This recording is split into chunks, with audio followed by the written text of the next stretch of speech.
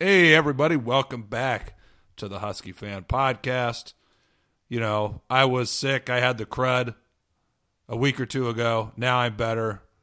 But my co-host here, Jimmy, man, I'm sorry to hear the crud. It's been going around and it caught up with you. Yeah, the crud got me. Grinnells knows what it's all about.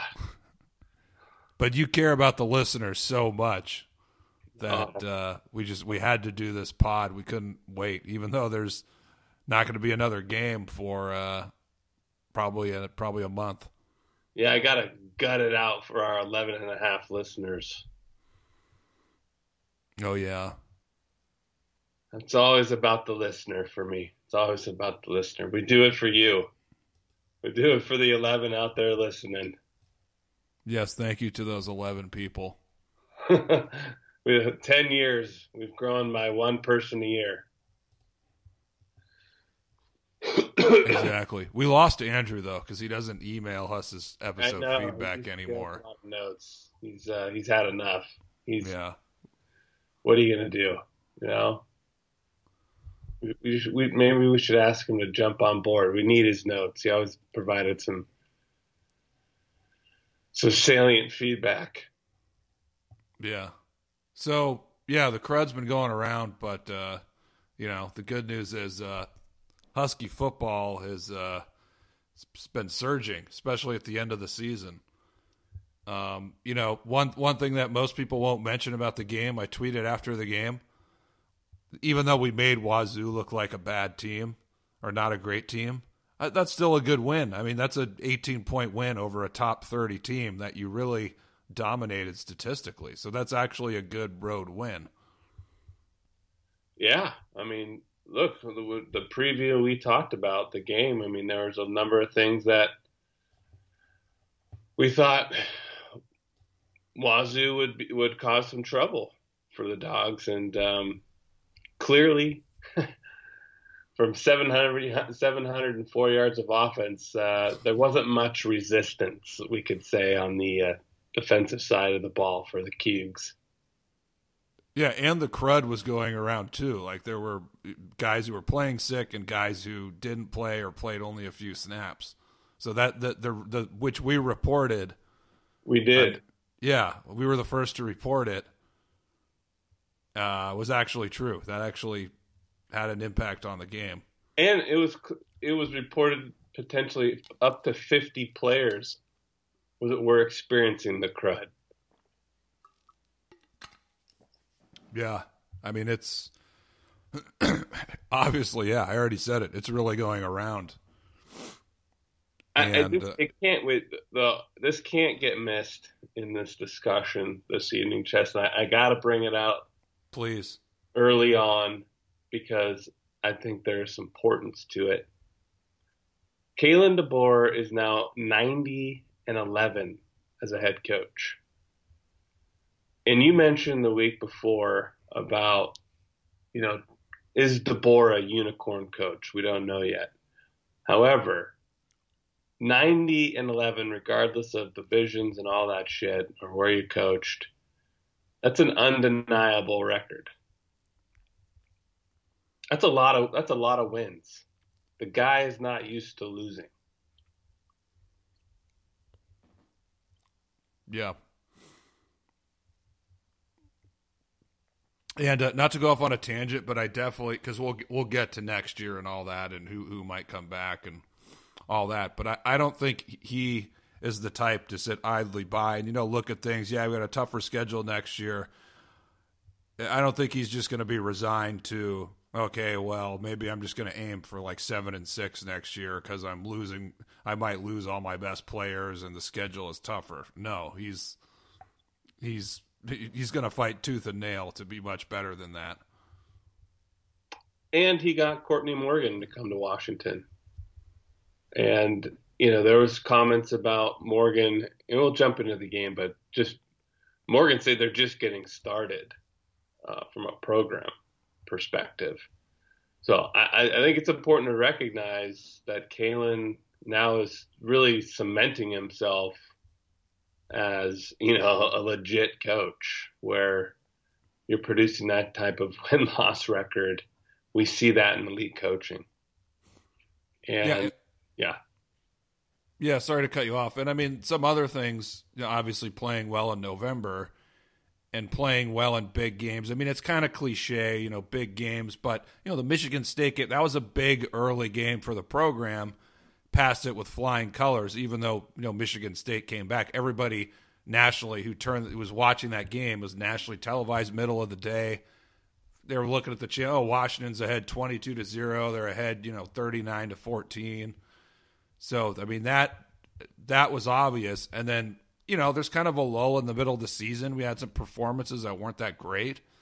Right. And, the Oregon State game, you're looking at, where were we? Were we 6-2 going, or 7-2? 7-2, right? Yeah. Or 7-2. But in the middle of that game, I think we're 6-2. In the middle of that game at halftime, or just the way the game is going, it's like, yeah, we could be staring 6-4 in the face right now with Oregon State and then Oregon. But instead, you're able to come back. Penix is really clutch. You get that. The defense plays well in the second half. The offense plays well. You're able to get that win at the end of the game. You come back with a huge win against Oregon, just completely decimate Colorado. I mean, not even a game, really. It wasn't even a game, yeah. And then Wazoo, I mean, if you look at Wazoo, I mean, they played USC pretty tough. I mean, they lost by 2 touchdowns, but they played Utah pretty tough at home. I know that Utah was missing lots of guys, but they only lost by 4. That's a game that Wazoo, if a couple balls bounce differently, that's a game Wazoo could have won. And they choked Oregon. They choked the Oregon game.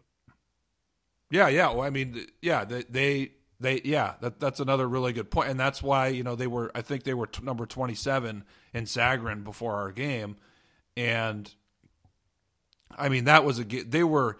Yes, I mean there was a point I think in the fourth quarter when we were ahead by 2, and Penix threw that that bad interception. But I mean, really, the flow of the game, and we were just scoring easily, and they were, they had to have a fake punt, they had to have these, ridiculous plays by Ward. Well, the fourth down conversion rate. Yeah, he texted me because you're saying, look, they're working really hard for points, and we were talking how long can they live on these just kind of miraculous plays, or the fake punt play, which should have been read by Washington much better. But I mean they were just working so hard to keep up. Yeah, and when they scored in the second half, I mean that's because we gave them Cam Davis had a fumble, which if you have better angles, he was down. It looked like he was down before the ball came out, but what? I mean. Where are the other angles on the broad? You can't even see. It was very strange. I mean, even the broadcast alone, not only were Washington fans or the Washington team battling the refs, even though the Cougs would tell you the refs cost them the game, which is hilarious. But even the broadcasters, I mean, they were they just were loving themselves some Coug. I mean, it was insane. Those announcers are, I have to say, worse than Rod Gilmore.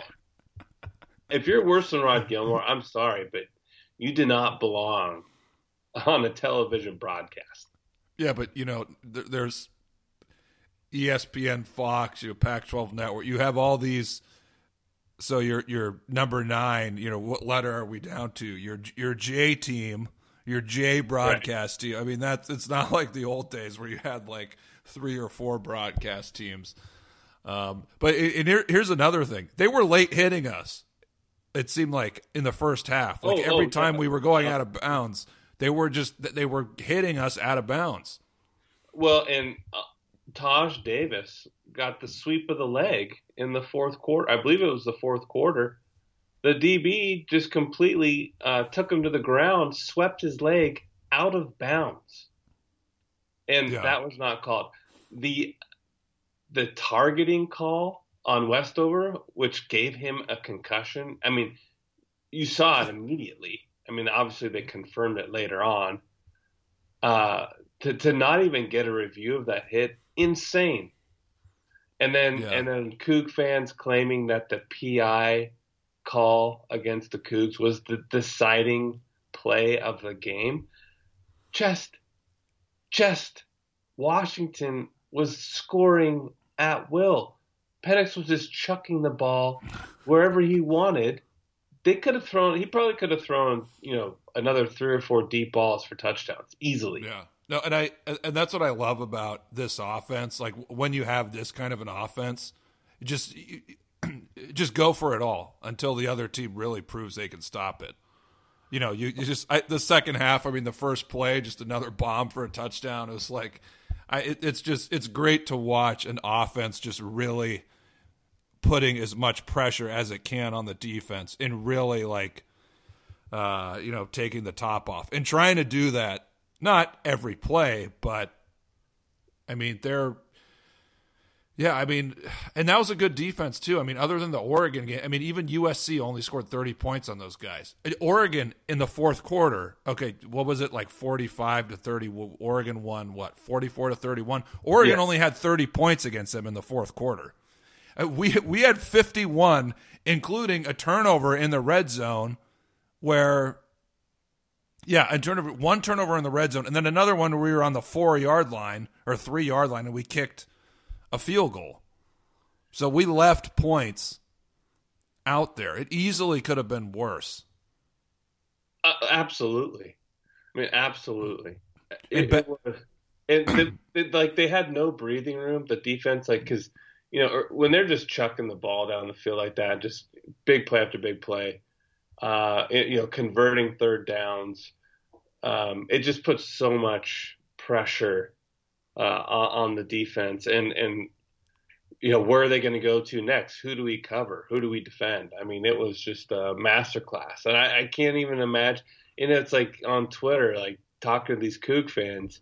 Okay, you can say all these things, but look at the stats: 704 yards of total offense. You had no answer. Officials, it was 10 penalties to Washington to the Cougs 5. When we talk about targeting, the targeting rule, and some of the mystery around when it's called and when it's not, that is textbook targeting. The guy leads with his crown of his helmet into another player's head. It was. What are the refs even looking at? Yeah, it was. They were not calling anything. It was bizarre. Okay, on Penix's touchdown where he as a receiver he caught the pass. One of our guys was holding on that play that they missed, thankfully, and yet they can complain about the pass interference was kind of iffy, but they were Jeremiah Martin and Trice were getting held on every play. They could not block those guys. I think it was one of the last plays of the game where Jeremiah Martin is being held while he's still. The guy's holding him and he's still making the sack at the same time. Jesus Christ, they could not block our edge guys. Period. Every play they were holding. There was a play where Smalls was literally the guy had his shoulder his hands under his shoulder pads holding him. Smalls couldn't move because the guy was literally holding on to his shoulder pads. It was egregious. I did to note though. The Cougs were able to move the ball, and I did notice a lot of times it was when Smalls and ZTF were on the edge. When Trice and Martin are out there, it's night and day in regards to what those two bring to the line. It makes things very difficult for the offense. Those guys are going to be really missed. We've talked about that. But to your point, they had to hold them. They had to hold those guys because they were so dominant. Just the gap we have there with Martin and Trice, losing those guys those are not easily replaceable dudes. Yeah. And I was going to point out too, offensively, I'm trying to find the stat, Castricone tweeted it, but our third down offense was at 57%, which I think it was really high. I think the last time we converted was it 2016? It was something one of the highest converting third down offenses. Yeah, So I thought I saw I thought I saw we were in the 60s. was it the 60s? Anyway, Yeah, I'm point trying being, to find it. yeah, the point being is again, that's just backbreaking. When we're a fan watching the Husky defense give up third down after third down, it's just demoralizing. And, that's demoralizing for a defense. And again, this is all without I don't want to say, an elite running game because there's only a few running games. But, I mean, if this offense just had an above average running game compared to other teams in the league, I mean, look at what the run, Oregon State, who's lived on their run game. But we've also been running the ball much better the last 2 weeks. True. Yeah, that is true. Good point. Yeah, we had been running the ball. Because we're probably Penix in the pass game is so lethal that now it's really right. opening up. I mean, when Talapapa is getting chunk runs, there's some huge ass holes. Yeah. And Softy had a tweet like a week or two ago that I think it was something about like Talapapa has like the most like open yards of like any back he's ever seen or something. He may have. I missed it, but yeah, he's had a lot of wide open runs. That's for sure. But I'm just saying, like, if you had, I mean, imagine like a Miles, Gaskin or like a Bishop Sankey or even like a Lewis Rankin in this offense. I mean, of course, Lewis Rankin was great on a bad team, but that's just my point. Right. If you had above average, short of elite back, like it would be. I mean, imagine Bishop Sankey in this offense. It would be insane. I mean, that's where you're like one player away of being like literally unstoppable. You would be virtually unstoppable with Sankey. You would be undefeated. You would be undefeated. Yeah. I think that's a realistic statement.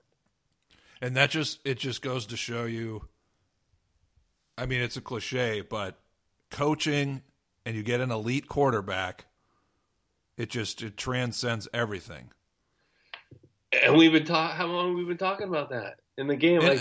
And to be honest, like I tweeted this in the middle of last season, and you just watch it, and it's, not to throw shade at Dylan Morris, obviously throwing shade at Donovan and Jimmy Lake, but I tweeted it last season, like, if this team had a quarterback, they would actually be pretty good. Right. I mean, like, last year, you look at like the game against Oregon last year. I mean, I know they faded, but they were still in the top 10 at that point. We played them hard for 3 quarters with no offense, basically. I mean, you stick Penix, obviously, but even if you just have like even like a Jake Browning on last year's team, they go like 8-4 probably. Yeah. I mean, even just like having, and not just that, then you have an elite quarterback, it makes a huge difference. And like we're saying, Bishop Sankey, or what if the cornerbacks, obviously they weren't, but what if the cornerbacks from last year, including Bookie, what if all 3 of those guys came back? You're undefeated. Yeah, you're undefeated. You're probably going to make the playoff. I'm not saying you're going to win the playoff, but it's you're still. Yeah. Listen to how we're talking. We haven't talked like this in a long time. I found the stat. This is the best third down conversion team in the last decade. They're number 5. Alabama 2020, 58.9. Georgia Tech in 14, 57. LSU in 13, 57. Army in 18, 57. UW football 22, 57.06%. The 5th best third down conversion team in the last 10 years. Yeah, and I don't even count the 2020 season with Alabama. That was a joke season. Right, fair point. So that's pretty elite. I mean, that's... It's just an elite quarterback. I mean, man, it just... That and the coaching. And, someone put... Was it a question like, how much should Penix or DeBoer invoice, or how much should Penix invoice DeBoer for this season? And now I'm all for it. Like, DeBoer's a hell of a coach. I mean, even look what in respects to quarterbacks, if we're just talking quarterbacks, what he did with Haener when everyone and their mom was shitting on Haener as a Husky fan. The next year, he balls out. Penix is insane. His pocket presence, the way they move him around, being left-handed, the way he steps into the pocket, which we hadn't seen in years. And I know we've gone through this, but just the subtleties of Penix's pocket presence and the way he moves is insane. They were rolling him out early, and I think that was partly why he might have been off a little bit to start, because they would not roll him out as much. It didn't seem like in prior games to the Apple Cup they really started out the game moving him around, and he was really just pretty much a pocket passer. And I'm just wondering if that was like kind of messing up his rhythm early, because he was throwing on the move a little bit more than I think he normally does, especially to start the game. And those were, scripted movements, right? That he wasn't rolling out because he was feeling the pressure. I mean, that was what the call was, or the play was designed for. So I was wondering if that might have been why he maybe started out a little off in the game. Maybe. I mean, that's a that's a really interesting point. Another thing on DeBoer, which I also met. I mean, do you remember the 2017 season when Fresno State ended up winning 10 games? We beat them, I don't know, 50-20, or it was a huge blowout. Like, they were actually a decent team that year. Well, DeBoer was the offensive coordinator, and their quarterback that year transferred from Oregon State, Marcus McMaryion. And so that's another, I mean, the Haener is obvious, but Marcus McMaryion before Haener was another guy who just nobody would have thought he would have been anything, who was actually a good quarterback, and Fresno State won. I think they won 10 games that year with DeBoer as the offensive coordinator. So, I mean, DeBoer is really an elite offensive coach. He is. Yeah, I mean, we obviously, and just a couple things. Credit to us, because we were talking about it, before the season with Tech. Like, these guys know how to coach offense. They have a really good track record. Penix could be a really good quarterback.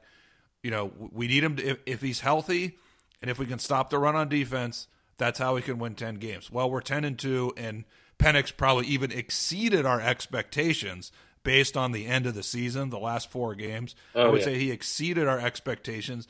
Obviously, the pass defense has been terrible, but, our run defense, fortunately, has been, it's been good enough. It's been good enough. Yeah. Yeah. And then there's a lot of topics to cover. And I know we have a lot of questions. So, we might get to the questions a little earlier, because I think a lot of the questions are going to bleed into a lot of the thoughts that we have about the coaching, the defense. I know someone mentioned, I think there was a question about the second half for the defense in the Apple Cup, why we saw an improvement, because it was drastic. The Cougs only, I think they had 129 total yards and 6 points in the second half. So we can jump into that, but there's no question that these guys can coach offense. And I think Grubb is now locked up through 2025, is what I saw today, I believe. Grubb has mentioned that he has the goal to be a head coach. But to your point of what DeBoer did at Fresno State as an offense coordinator, it's still his offense at the end of the day. This is DeBoer's offense. Yeah. So, do we want to lose Grubb? Do I want to see Grubb go? No. But as long as DeBoer's that guy, I feel comfortable that we will see a continued, elite offense under DeBoer, regardless of his assistants, and that's another sign of a good head coach. Yeah, and that's a good. I want to piggyback on that, because I don't think I finished a point I made earlier.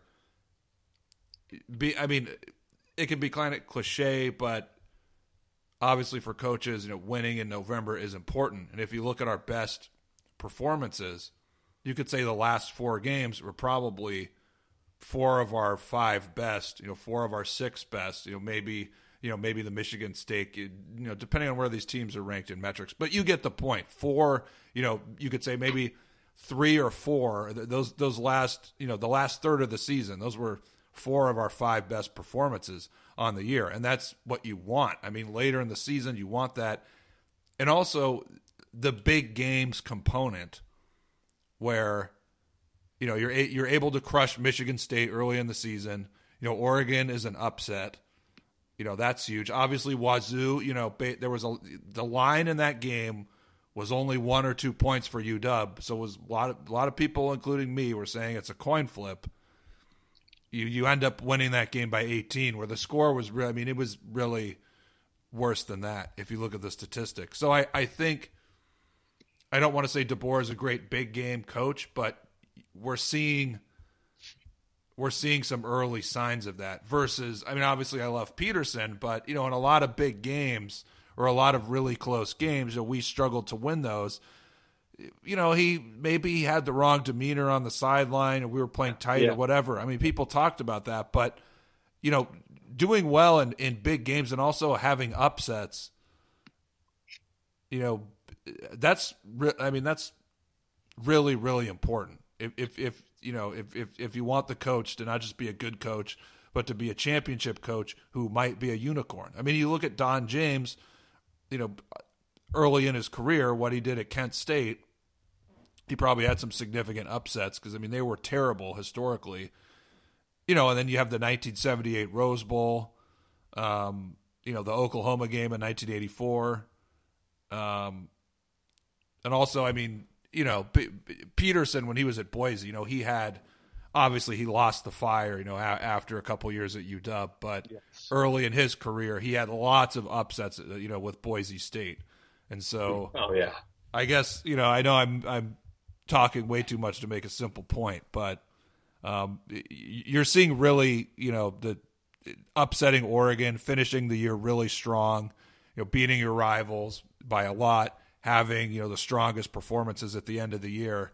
That just reinforces, a belief in DeBoer that he could be a championship coach. Well, and he's also leveraged a lot of clout now. He's bought himself a lot of time. You already got an extension. You got $1 million raise. You beat Oregon State, Washington State. You're the North Division champ. Regardless of how the conferences change things, but they're the North Division champs. You can say that. That's not something you can't not say. That's just facts. And all of those things together, he has put himself in a really good position again to negotiate further, either with Washington or a bigger opportunity that he feels like he wants to move to. I would say he has put himself in a really good spot with a 4-win team prior, 10 wins, with the New Year's Six Bowl, potentially ahead. It's amazing he's not gotten more coverage as it is, and that's the same thing with Penix. And UW has started the Heisman campaign way too late. I know I'm getting off on a tangent, but point being is DeBoer has leveraged himself quite nicely as a head coach with this season. Yeah, it's all deserved. And not to rip on the UW, but and the UW AD, which I know we love doing. But yeah, the Heisman campaign, it's like what people were saying on Twitter. Should have started after the Michigan State game, then after Oregon, full drive. Like what they're doing now, that they should have been doing that after the Oregon game. It just not when the season is over. And the other thing is like the highlights that they're showing. I tweeted a couple days ago. Okay, you need a short video with his best highlights. Right. His I don't know if I said 10 best highlights or something, but whatever. So today they put out some video of his 10 best highlights. No, don't put anything with Kent State and Portland State, okay? You're not going to win the Heisman because you throw some bomb against Portland State where our receivers are open by 10 fucking yards and nobody's in the stands. Okay? I mean, no. Like, all these highlights should be from the Michigan State game, maybe the Oregon State game, the Oregon game, and then the Wazoo game. Like, those 4 games, okay? Nothing from Portland State and Kent State, okay? Nothing where, you have the I'm sorry, I'm not, but you have Pac-12 Network and some, I'm not ripping on any announcers, but it sounds like a fucking high school game that nobody's watching. Like, no, you're not doing it right. And on top of that, you should add in some of the color commentators of their comments they've made about his ability. Right? Like rocket shot from Brock or, things like that, or like, no player in America can make that throw, or, all the things that people are raving about when watching him play. Those things are just, the cherry on top, so to speak, when you're putting together that package of highlights. They left out 2 throws against Michigan State. They left out the one right before halftime where he actually, he had to elude some pressure. He got out of the pocket. Was that when he hit Polk or Talipapa? I think he hit Polk. Yeah, that was like at the very end of the second quarter. Like, that was a really good play. And yeah, the Talipapa, they didn't show that, where it was the Talipapa was covered and he just throws this just dart. Laser, yeah. Laser, just right to, I mean, come on. Like, why aren't you using those? I mean, these voters, they're not going to care about some throw against Portland State or Kent State. Like, what are you guys doing? Yeah, I mean, remember the Heisman drive they did for Locker, I think his senior year? I mean, it was they put a lot of work into that. I mean, granted, Locker ended the season strongly. Didn't he have like 5 TDs against Cal to end the year or something like that? 2009. Yeah, I think you're right. Because I was thinking of 2010 where the defense basically carried us. Yeah, well. But yeah, you're right. 2009. Yeah, you're right. And obviously, I don't know. I remember they did a lot. They were like doing mailers and they did a lot of collateral marketing material. Like, granted, they didn't know what they had with Penix, but I think early, to your point, they could have really started ramping this stuff early on, especially after Michigan State. They're just asleep at the wheel. And that's from the top down. And not to go off into a rant, but I do want to get this off my chest. Okay.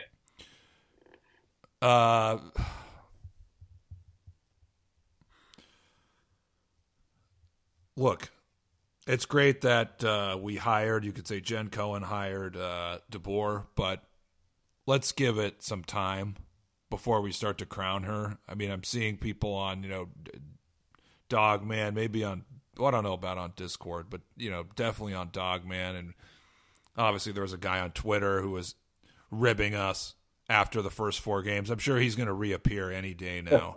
Yeah. But, I mean, come on. That's her job.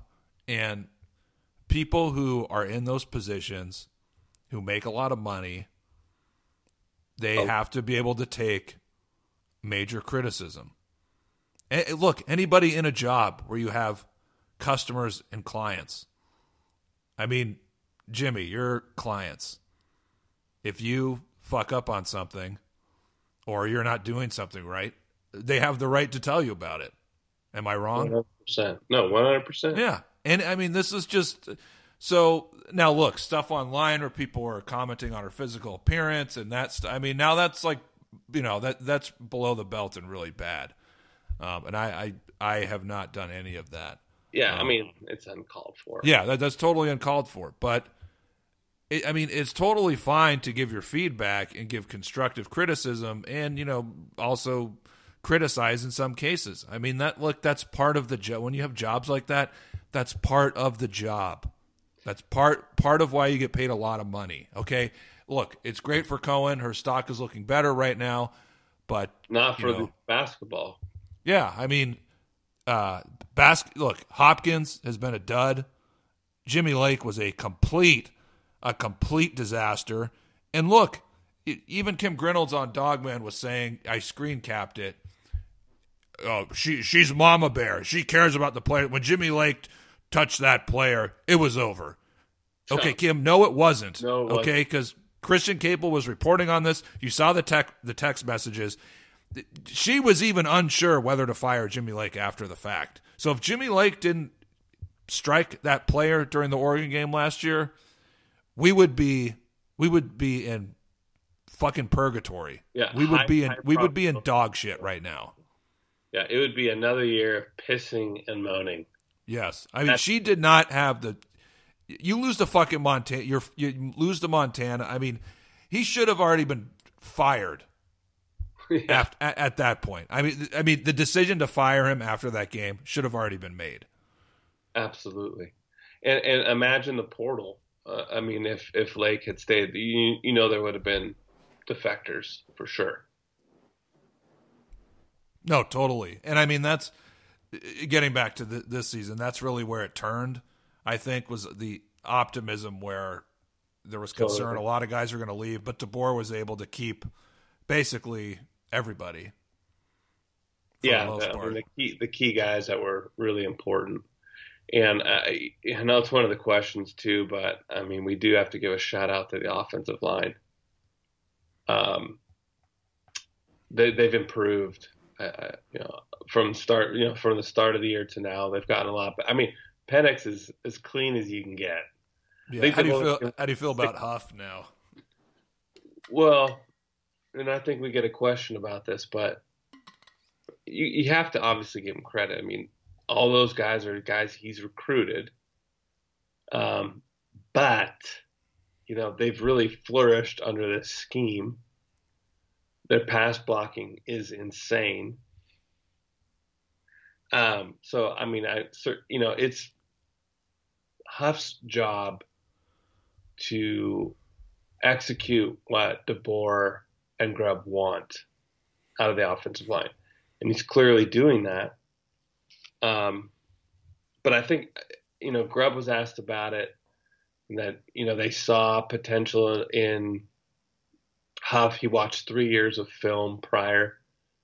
I think right when he came on of the prior seasons. I think you have to just give a lot of credit to Grubb and DeBoer on the improvement, but it can't go unnoticed that Huff is obviously communicating what they want. And at the same time, I mean, when you're coaching the line under Donovan and Jimmy Lake, maybe it's those guys who are the problem and their fair shit system. Here's the other thing too. Penix does not hold on to the ball very long too. So the flip side of it is, the offensive line is also working with a quarterback that has tremendous pocket presence, knows what he wants to do with the ball very quickly. And we got that from, when he broke down every play with Capel, I believe it was. He's clearly a student of the game. Oh, yeah. If you see his interview on the Pac-12 network after the Oregon game, like he's not just some dumb jock who's throwing bombs. And not that anybody thought that, but it's like there's some reasons why this guy, like you don't get to be that good without being a student of the game and really knowing and understanding how to play quarterback. Oh, yeah, absolutely. So, I mean, there's some of that to where, he's just not holding on to the ball very long. So, you only have to block for so long, which is probably nice for an offensive lineman too. But the way that they're able to develop a pocket for him as well is clearly impressive. So, look, I mean, at this stage, I can't say anything negative about Huff. I mean, that's where, we have in the past called it out how we've seen it, and what we're seeing right now is a very proficient offensive line, and I think the run blocking has improved. That's the other thing, your point about like winning in November, rival games. We're not seeing a regression with the team. And, I texted you before the Coup game where I'm like, I have a little bit of bad feeling about this game tonight.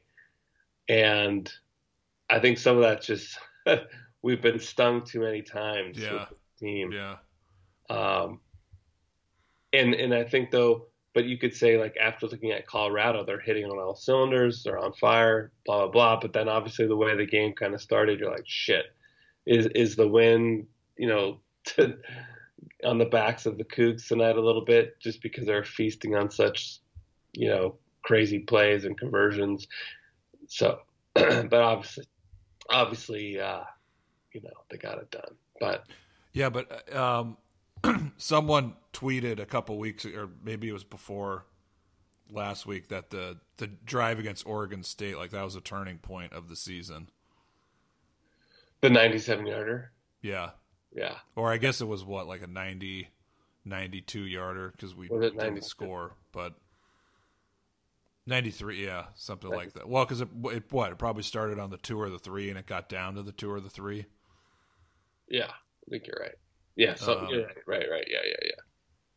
Yeah, but I mean that makes a lot of sense after that, because obviously great performance against Oregon, destroy Colorado, and all in all good performance against the Cougs. I mean, if not for Ward's heroics, now granted he can't throw. I mean, he just the first quarter he was just, guys were open and he was just missing them badly. And there was a few, there was a number of plays where the receivers, kind of saved the ball for him.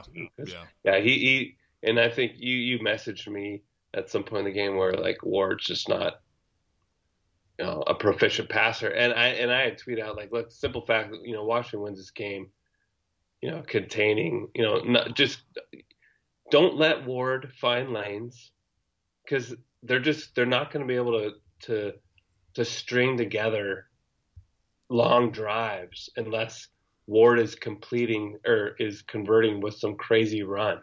Yeah. There were so many times they had him wrapped up and just missed him. And, so, I mean, really, you don't let Ward get outside the tackles or, find an open lane for him to run in. I mean, they're just going to have a really hard time winning that game. Yeah, what were we doing in the second half? Was it? I mean, I know it looked, because Wilbur Hook's hand pointed out that we were blitzing a little bit more. It looked like there was one play, I think it was pretty important, where it was a true freshman who got a sack. It was on like their plus 40-yard line. And maybe it was third down, or yeah, I think it was third down, where it was like a pretty big sack, and they had a long fourth down. Or maybe it was like a came on second down. But yeah, do you think we were? That is one question. I mean, do you think we were blitzing a little bit more in the second half, or what? I think we were being more disciplined. Sorry, I hit my mic. I think we're just being more disciplined as a defense. Not getting out of lanes, run lanes.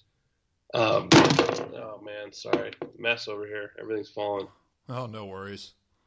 Yeah, I think they were just playing more disciplined football, not getting out of position. I think it was a lot.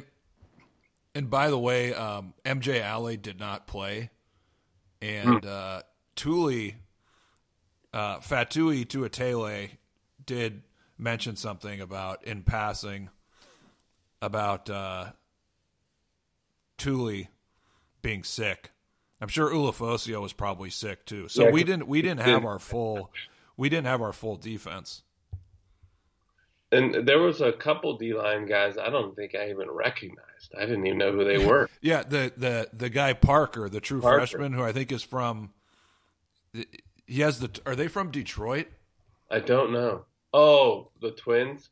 Yeah. Yeah, maybe.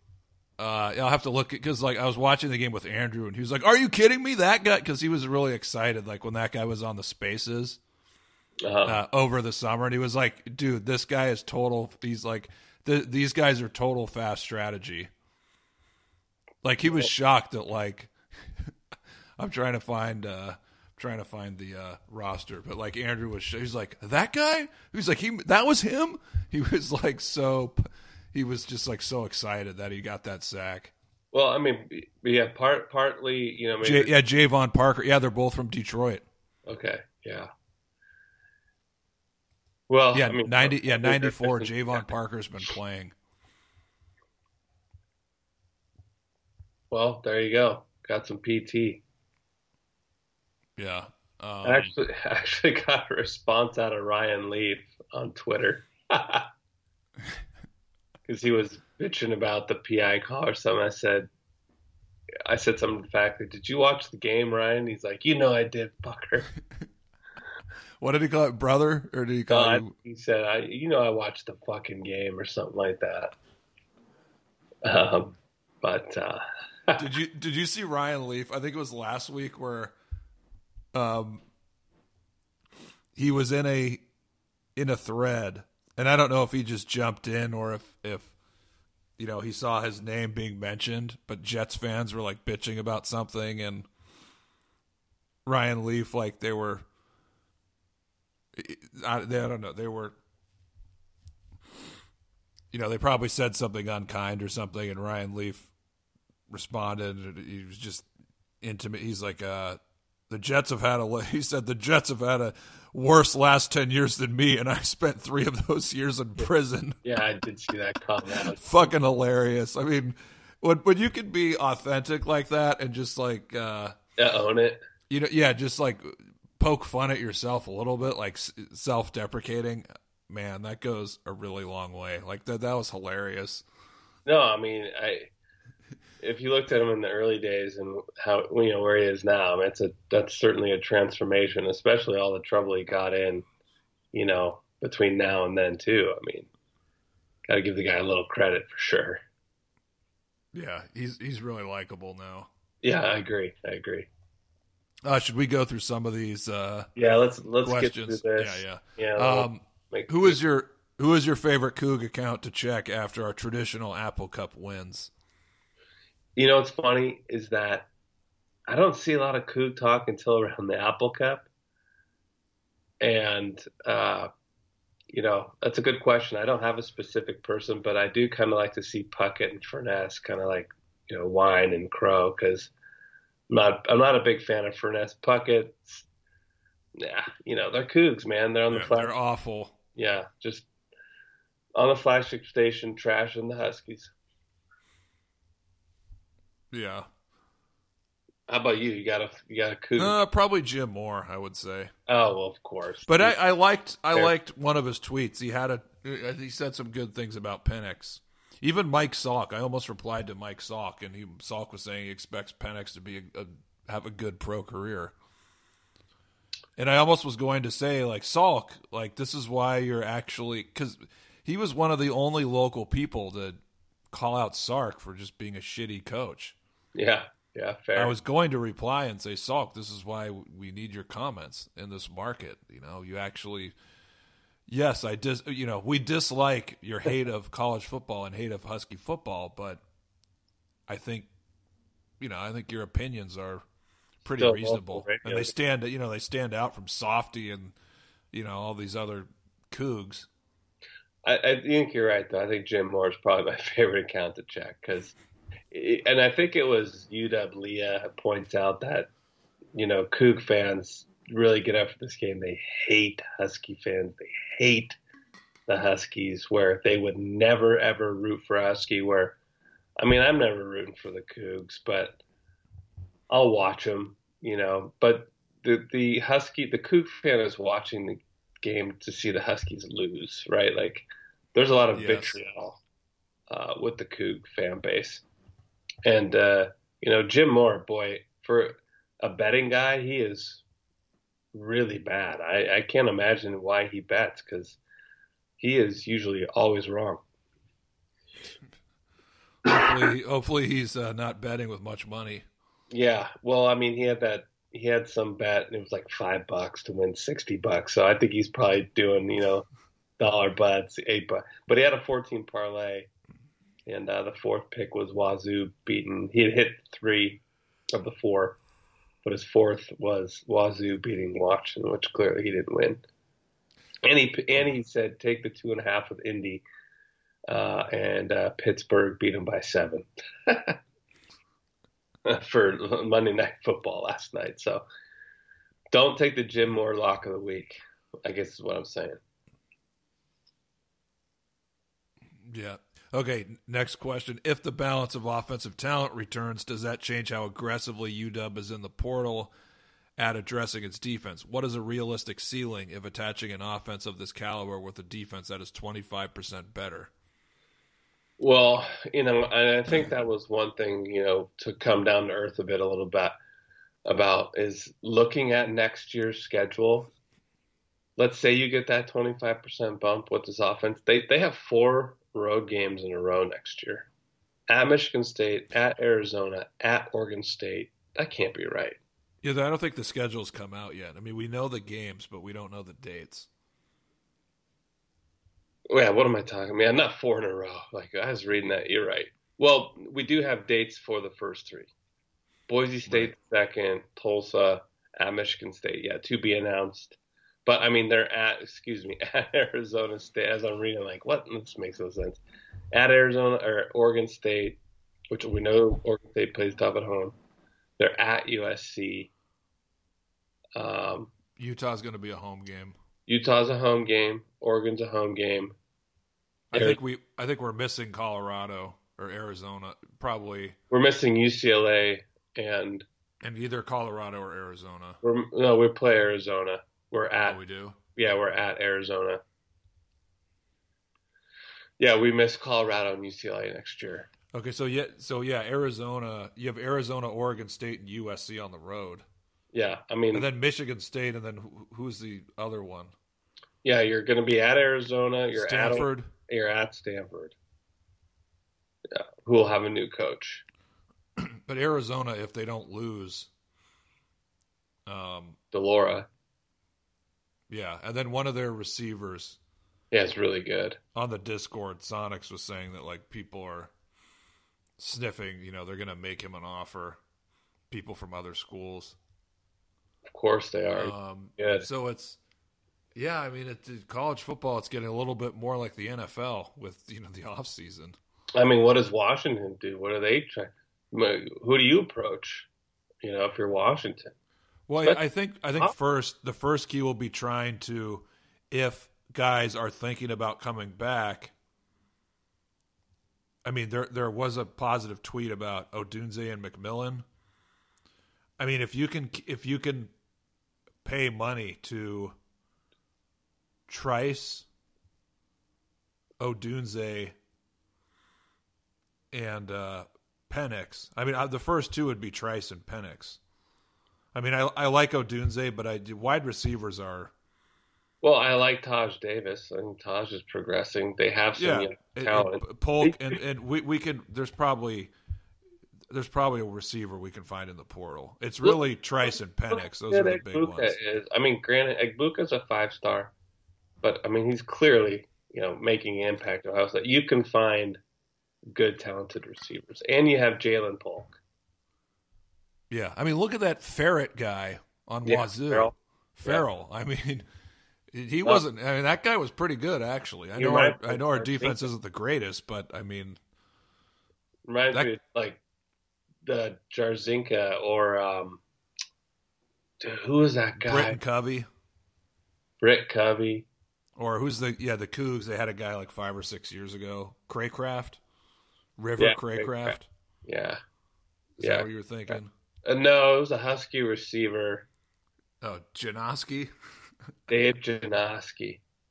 Was it Janoski? Yeah, maybe I'm thinking of Janoski. But what about Jarzinka?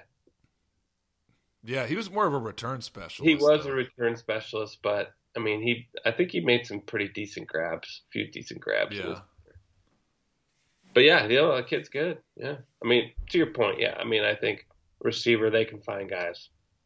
But, I mean, Odunze is very good. And, I do think, obviously Rome is great, but he's not – maybe it's just I'm being too hard on him because I'm using, like, Reggie Williams as a comparison. Maybe I shouldn't do that. I wouldn't. But I don't know, because I don't think Rome – I don't think he's as good as John Ross. Like, not in college. I think he'll have a better pro career. Rome, he has to break tackles and score. And we almost saw that on where he got us. I think we ended up throwing an interception. Yeah. No, he got him. Yeah, that was a good play. He almost scored, but like that, we got to see more plays like that out of him and Jalen. And like, to be honest, like, not to bring up Puka, but that's why Puka's really good. Because there's a lot of, I know he's injury prone, he transferred, but if you watch Puka, he's a threat to score every time he gets the ball. Like, he's one of those guys, and that's what we need to see out of Rome and McMillan. Yeah. And so I think Rome is like, he's probably like someone, I don't know if it was Sonics or somebody else on the Discord, a scout said he was a 3rd round pick. So, and who knows with Trice? I mean, yeah, these guys could go, but if we just focus on let's raise a shit ton of money and just keep all these guys, let's see if they can pay them so they can come back for one more year. The money's there. The money's there. It's just, are we going to do it? But it also depends on what the players, there is one. I want to try and find a quote. It's from a couple days ago, but it was about Penix. But yeah, we'll get to that. I'm just gonna say, but for Odunze, come back to these guys they got to know who the quarterback's gonna be. Yeah, so maybe the 3 of them, it'll be some kind of maybe a little bit of a package deal. Well, they all have to be talking, right? I mean, if you're when's the NFL deadline? I don't know. Someone in the Discord, they had a funny thing that like if JTT and Emeka were to portal to UW right now, could they play in the Rose Bowl for UW? Oh man. That would be some irony, though, right? If Washington played those guys. I want to talk about that a little bit, but let's move on. We're already okay. But I think to button up Tech's question there, I think obviously we're going to be aggressive in the portal regardless, because I think it goes back to DeBoer. I think he's really competitive, and this guy's not going to sit around and just accept having a fucking mediocre roster. Well, he can't watch that game and feel good about the defense. Yeah, or most of the season. Yeah, right. But I mean, they were getting smoked in the first half. Granted, they buttoned it up in the second, but I mean, it was ugly, and there was all the miscommunication and timeouts. Like there was, but that could have been too, where newer guys coming in, not in the rotation, guys being sick, things like that. Yeah, I think guys being sick. We weren't 100%, but anyway, is the greatness that is Wayne Talapapa not being promoted enough by James Odunze on Twitter? I think that's from your buddy Chief Beijing. Is that your buddy? What's the question? Exactly. Is the greatness that is Wayne Talapapa not being promoted enough by James Odunze on Twitter? Is the greatness? I guess I don't get the joke. I don't know. I mean, it's alluding to James Odunze, who's complaining that the school wasn't promoting Rome enough for the Biletnikoff Award. Yeah. Okay. Well, maybe is Talapapa not getting enough shout-outs? Yeah, I don't know how serious it is. Well, I mean, Talapapa's had some nice moments. Yeah. I mean, James Odunze going off about his son. I mean, there's some oddities in some of the things said. I mean, not the best look. I certainly as a father would not be making tweets like that about my kid if they were, on a team. I'd kind of probably just keep my mouth shut. But that's just me. I think the kid probably doesn't care that much. He's probably not. I don't think probably cares much. Probably. Oh, speaking of fathers and their kids, how about G. Scott Jr.? Oh, woof, not good. Now I get a lot of work done on Saturday mornings, so and I gave up my cable, so I just watch on YouTube. There's a lot of college games are streamed on YouTube. And I kind of missed the significant. Just tell me the significant. It seemed like that was like a real turning point in the game. Yeah, I was able to watch a fair bit of that game actually, and I did miss what the significance of that play was with the game flow or with the penalty or what that changed. I frankly I don't know what that play, what the result of that play was. But I did read somewhere that it was like significant. Yeah, I think Michigan was ahead by 4. I want to say it was towards the end of the third quarter. And because of that penalty, they had like a 3rd and 25. Oh, shit. Oof. Yeah, well, not a good look. Not a good look. People on Twitter were having a good time with that. And I'm sorry, but if you're going to public tweet and you're kind of just going to be a kind of brash and outspoken, if you're going to do it on a social media platform, you better be ready to take the heat when the shit hits the fan. When something like that happens, and you can say people don't have to say it, but if you expose yourself like he has over the years, it's just going to come back at you when the opportunity arises. That's just the way this shit works. Yeah. Am I saying it's right? Am I saying that's appropriate? I'm not saying that's the case, but it's just you're going to open yourself up for a lot of criticism. Yeah, it's it's unfortunate the kid did that. That's a really, really bad play in that game. Just a boneheaded play. Oh, well, yeah, it's completely absurd. And, that's the other thing too, Chess. Like, all of these, and this is what's a little annoying, is that some sort of like altercation or conversation or a moment somewhere on a sideline or in a group of fans where someone has a camera on you, man, next thing you know, you're a viral clip, just like that Oregon player hitting that fan. Who knows what that player said to the player? It's just a bad look. And, it's just the era we're in. Nothing will be missed. Yeah, well, Oregon could have used that kind of physicality there, trying to stop the run late in that game. Right. Fair. Yeah, you got to be careful with cameras. I mean, if you're, Google Maps and Google Images, if you're just walking around, oh yeah, scratching your balls in broad daylight, I mean, that could be on Google Maps. Well, if you're, out in front of your house. Well, now that, and not to get off the tangent, there's AI cameras now that are able to predict where you're going to be based on your, social media profile pics. I mean, that's coming down the pipe. Like they will know where you will be before you're there. Simply by, it's nuts, man. But regardless, it's just, these things are just going to get caught on camera and they just stream on Twitter, so. Yeah. If you want to put yourself out there in the public eye, there's a lot of strings that come with it. Yeah, like I heard there was someone at Green Lake who decapitated a duck or a goose or geese. Is that what they're called? Geese. Yeah. Yeah, and like it was probably a mentally ill guy or something. People were just like filming it. Oh, like, God, Jesus.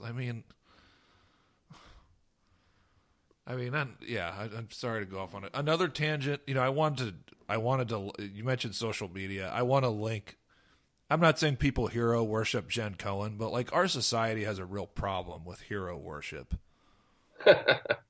I mean, these fans, Jen, DeBoer does really well, and then people want to worship Jen Cohen, like Softy and others. But it's social media, Elon Musk now, it's like, you got... He's currying favor, with Republicans, and and they're just hero worshiping the guy. Free speech, Elon. Elon's the greatest entrepreneur. He can save the world. He can save the country, and it's just. Can we just cool it on the hero worship? You never want to pin, the future on one guy. That's for sure. Yeah. I hear what you're saying. It's, and that's lends itself to our new paradigm of how society now interacts. Everything's gotten so into the clapback situation. it's just endless, right? Like it's like what's tomorrow going to be? The mud that the other side can sling into each other's faces. Yeah, and then you put guys on pedestals. I mean, remember like the Michael Avenatti? Yeah. Well, I mean, what like that guy? They were saying he's going to run for president, and what that guy got? Like he was in some huge league. I mean, he was like hero worshipped for like what half a year or something. I mean, I mean, good God! Like, can we just cool it on? I mean, look, if we win if we get to the Rose Bowl and we win the Rose Bowl, okay, you all have my permission. We can hero worship Penix and everybody and other players. Like that's fine. Okay, athletes, sure, that's fine. But just like, okay, people in general, like, let's just cool it on the hero worship. Duly noted. Okay. Did you have a wonderful Thanksgiving? Yes, I did. Really nice day, by the way. Really nice day. Hope everybody enjoyed the sun and the warmth on Thanksgiving. Clear, beautiful day. There are probably a lot of good Thanksgiving football games going on. Unfortunately, I was dealing with the crud, but yeah, it was still a nice Thanksgiving. Okay, not to go off on a tangent, but when you went back home, I want to say early college or whatever, did you go to, it isn't like the day before Thanksgiving that's like the biggest bar day? If it was, I think maybe years ago that might have been the case. It's been so long ago where probably when you were like 21 or 22. I'm trying to think back. That might have been the case. Yeah. It's like a gathering, like, yeah, you got together. Yeah, it sounds right. I know it's like a big thing in every, it just seems like it's a big cultural thing. And I just remember one year, me with like a large group of guys, we went to the Duchess, and it was just like the day before Thanksgiving, it was fucking packed. I mean, it was way past, it was just, and my buddy like got just fucking hammered. I mean, so shit-faced that we had to take his keys, and he was like fighting us because he wanted to drive home. Oh. There was somebody on the NFL Network who they tweeted some video like talking about just don't make bad decisions, just go easy, people. And so I just wanted to know like if you had any stories like that. Because it made me think of that story and my friend just getting just like hammered. Honestly, I don't have any great day before Thanksgiving bar stories that I recall. There's probably one out there, but I don't remember. Anyway, that's the only one for me. But just a fun memory. Gotta have them. Rhetorical question, but still worth asking. How fun is this Huskies team? I mean, it's one of the great seasons in the past 22 years, man. Even if the point being where the schedule is a little softer, on the front end, right? I think it certainly was more difficult at the end of the year, but overall, it wasn't like the hardest schedule they've had. But the Arizona State loss was obviously stung. But yeah, I mean, I think it's one of the most fun seasons since, obviously 16 is, in the history books. I mean, before that, right? I mean, for me, it's like 2000. Phenomenal season. I mean, Penix is not only is he a great quarterback, dude, he's a really fun guy. I like listening to his interviews. I love his demeanor. They have done I think a cool marketing, perspective of him and just kind of his attitude. And he seems like a really fun guy to be around. And, they've let some personalities come out, which I think really helps too. Like with, Jalen Polk and the Penix pictures and some of the kind of the fun things they've done where you can kind of like get a little glimpse to who these guys are, which we never got with Peterson. Yeah. Yeah, I mean, it was a missed opportunity in the Pete years. So I think, some of that kind of fun perspective that we feel though has been partly because we glimpse into these guys. Yeah, I mean, I do think the marketing has been better. I mean, Oh, it has. So I think and that this, yeah, where obviously winning is a lot of fun. Big time offense is a lot of fun. The defense has been hair pulling for a lot of the season, but we have seen some good defense as well. So I think overall, yeah, it's been a lot of fun, and we've gotten to see some personalities of this team. yeah, dude, I was definitely going overboard the first 3 quarters of the Wazoo game. I was just nervous until we could get ahead by 2 scores. Yeah, it was just kind of elusive. You just funny. You just knew Peyton Henry was going to miss the extra point when we went ahead by 8 points. I was like, is he going to miss this? I literally said that right to, and like doink. I was like, oh my god. And that's where I felt like back to Wazoo was earning points the hard way. They were getting some breaks. Like, is this going to be like a crazy fourth quarter apple cut? Yeah, that's what the worry was. Sure. You're ahead by 4 or 3 points, and they have the ball. And some crazy thing happens. And I think Refa was pointing like it's going to come down to the defense. I'm like, I don't want to see this game come down to the defense. Are you kidding me? No. So. And I mean, the last 3.5 games of the season, like the offense was truly elite. I mean, it was elite the first 4 games of the season. But yeah, you don't beat, like we might lose to Wazoo if the offense is not elite. I mean, they did score 33 points. We lose to Oregon State and Oregon if the offense is not elite. Like you needed elite performances from the offense to win those games, and it came through.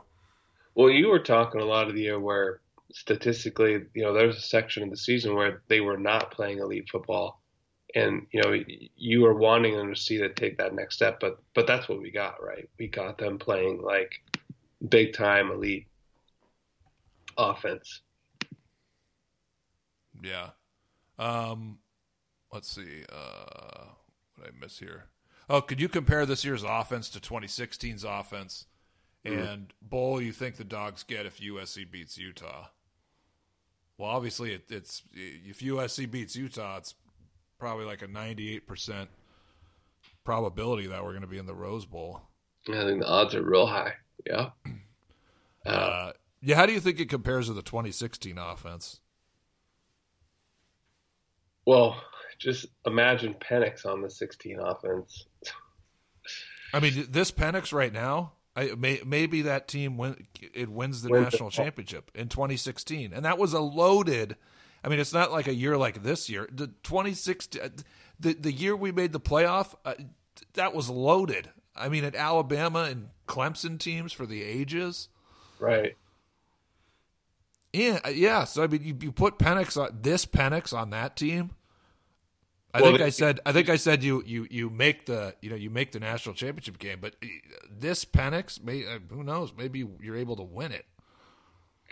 John Ross and Pettis. I mean, Odunze, McMillan, and Polk.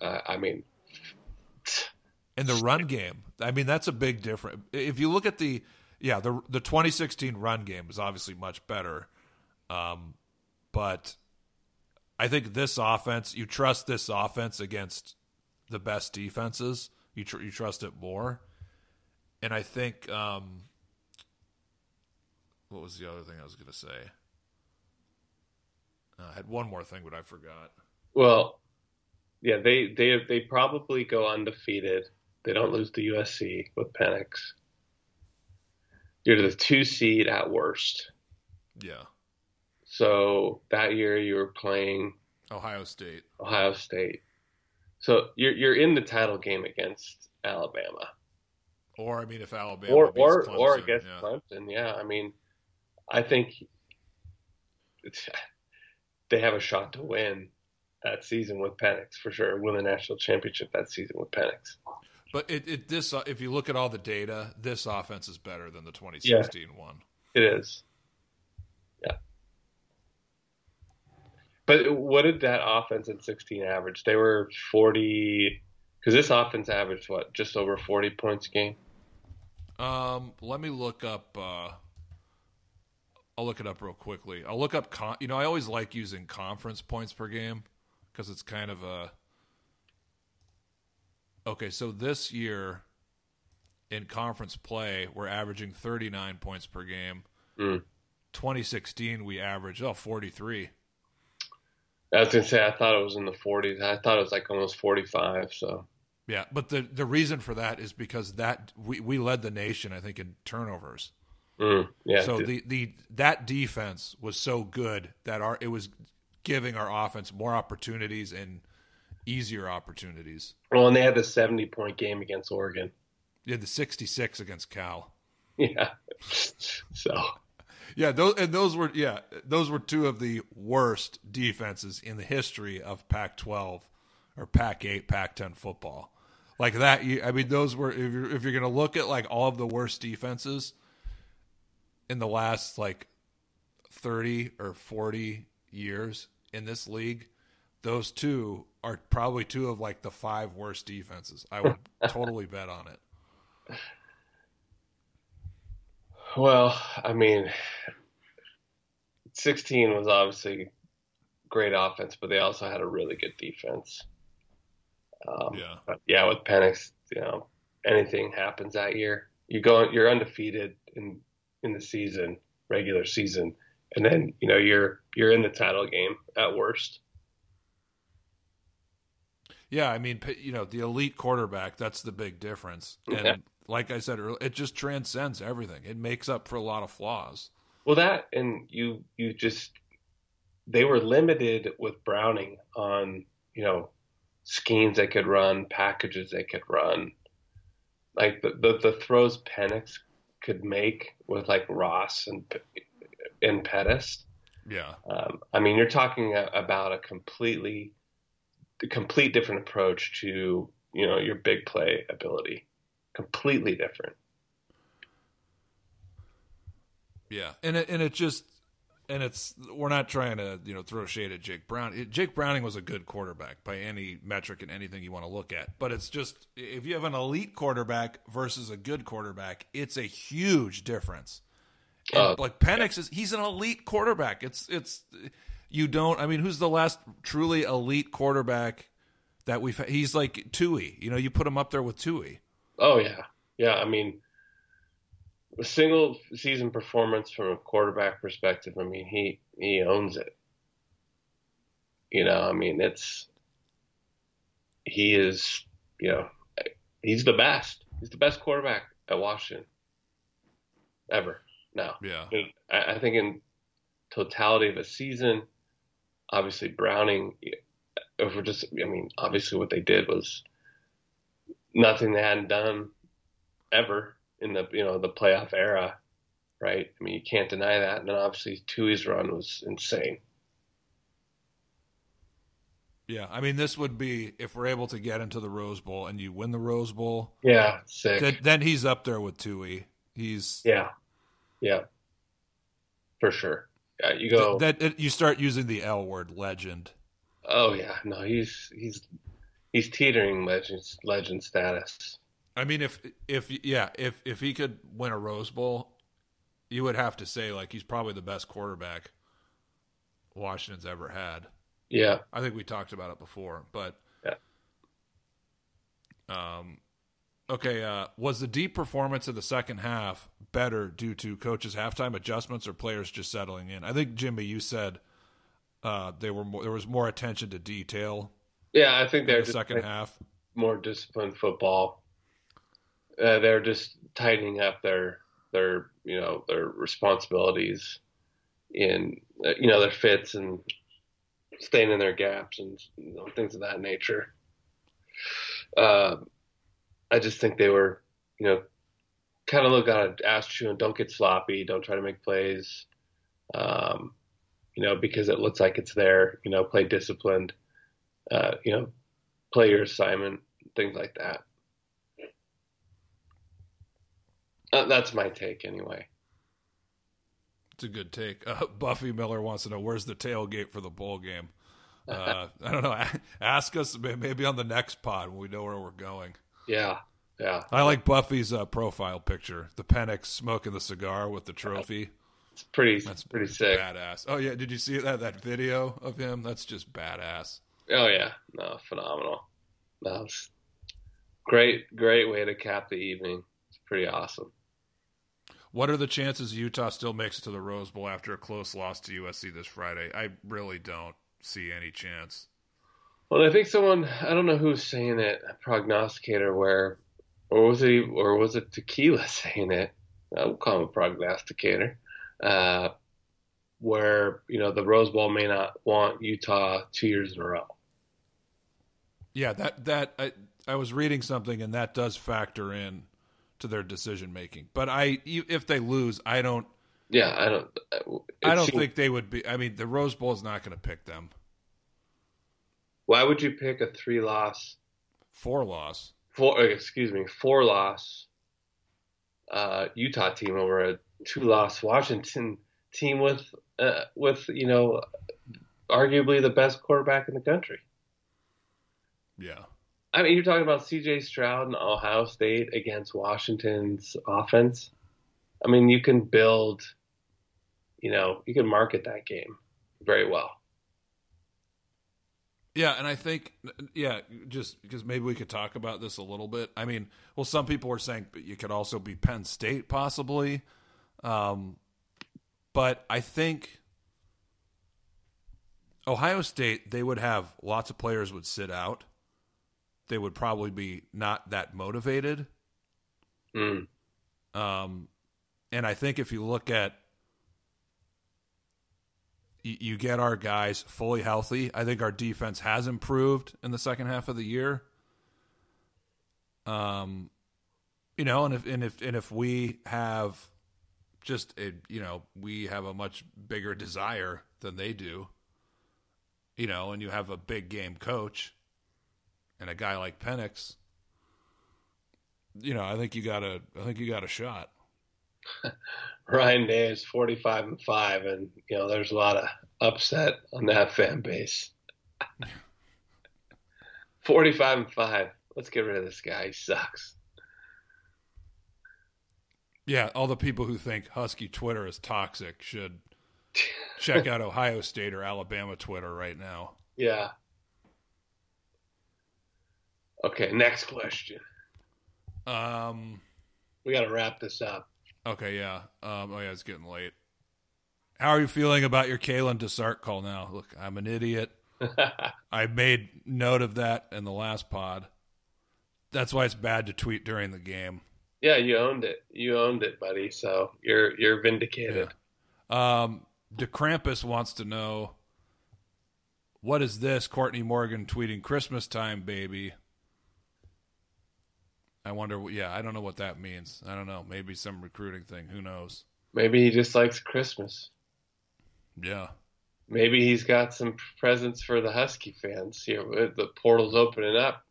Remember when you thought we would lose to the Coug? Well, I predicted a win. Yeah. You predicted a loss. Yeah, I have predicted a lot of losses lately. And how's that working out? It's worked out well. Yeah, it's working out well. Another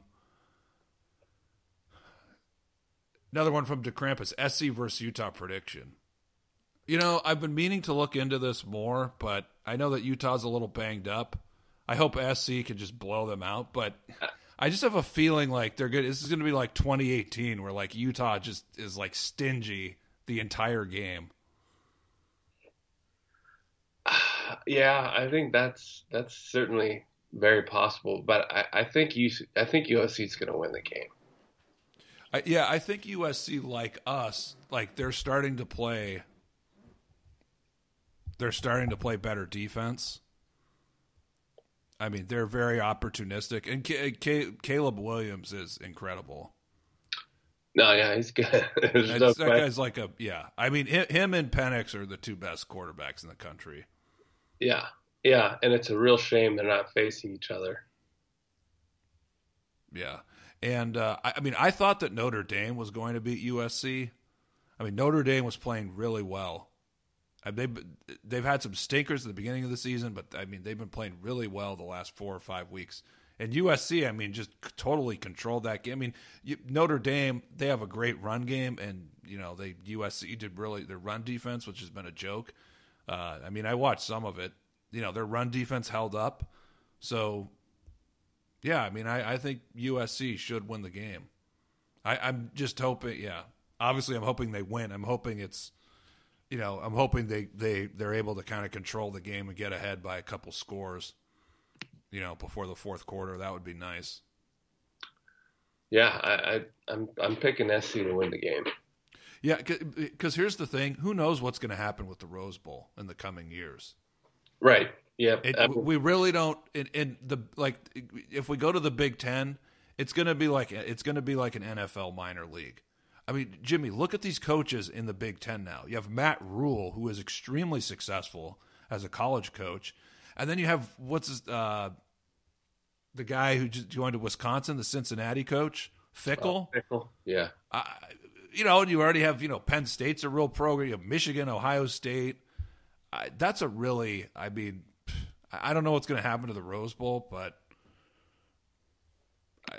I think it's important for us to really relish this potential opportunity. Yeah, this is Washington. If they get in, this could be the last true Rose Bowl type of situation where we don't know how it's going to unfold in the future. Like this could be like the last hurrah. Yeah. Time for a new DC, or does UW just need to portal more defensive talent? I would say first, get a lot more talent. Yeah, but if that's the approach, I think the leash is short. Yeah, I mean, I think I'll leave it up to DeBoer. Well, I think they want your take. Yeah. I think they want you to leave it up to DeBoer. They want to know what you think. Well, yeah, I appreciate that, but I haven't. I don't know. It's not too much on my mind, so I don't really have much of an opinion on it. I mean, if it's fun, again, tweeting before the end of the game. It's like the first half tweets. I mean, even Coker, who's very nice and polite and well mannered. Every UW defensive coach needs to be fired after this game. Yeah, well, I think he's retained the leash is short, in my opinion. Yeah. Would you explain the NIL collective process and how other schools are more than likely paying to play high school recruits and college transfers? Is it possible to compete at a high level without competing in a similar way? Well, I mean, if you mean I mean, if the highest level, I would say yes. I mean, you don't have to be like Texas A&M and Oregon, just give all these bags, but you clearly have to have, you have to have the right culture and development and all that. And at the same time, you have to be, competitive with what you can offer these guys. I think we've talked about that. I haven't read the article, just the headline, but it reads that Texas spent $280,000 on the weekend Archie Manning came. That guy's he's gonna be a bust too. I'm predicting it. I would love it, especially under Sark. But Washington is not going to spend $300,000 in one weekend for a player. I do think what Washington will spend on trying to keep guys here. Like, I think hopefully they will, for Penix and Odunze and Trice. Yeah, and I think those guys got to know early, right? Or they got to know what it's gonna look like. Because some of the problems with it, with Cohen, I think other people were saying in the articles, they had a problem with paying guys before they even did anything for the program, right? Before they even got into school, and so now it's, I think the holier than thou approach. I think they realize that if we get Penix back next year, that's more money. It's more money coming in because we know that's what they care about. Money. Yeah, I would expect. Yeah, I would expect with the schedule and marketing Penix, like you are gonna attract fans that have been sitting on the sideline. No pun intended. Yeah, okay. Why is a shit tier Mountain West team in our spot, and why should UW spend one more minute in this shit tier conference? Well, I think we're looking for a way out. Yeah. Now I want to ask you about, because this was okay this is from Dre. Heard from a reliable source, Penix is seriously considering coming back for the right price. The thought is if he balls out again, he's a first-round pick. Obviously, it's 7 figures. Question 1, how much do you think he needs? 2, can UW come up with the money to get it done? You said obviously they can come up with the money, right? I think so, yeah. The amount, that's something that's hard to predict. I mean, obviously, let's say he's a third-round pick. I don't even know, like, what's the minimum you can pay a third-round pick? Yeah, how much does a second-round pick make? Well, it depends. I think, part of that is the signing bonus. I don't have those particulars enough, but, I mean, I think, you're going to be in you need to pay him a couple million. I would say $5 million. I'm saying minimum. You're going to have to pay him 2. It would be funny if in the future, if we see these deals where a player like Penix is like, yeah, I'll take $5 million and then I'll take 10% of all Husky football profits next year. Like, it'd be funny if we start to see those types of deals coming.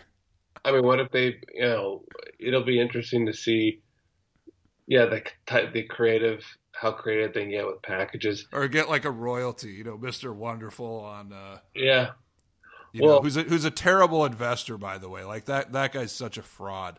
He's a horrible investor, even before he lost his ass in crypto.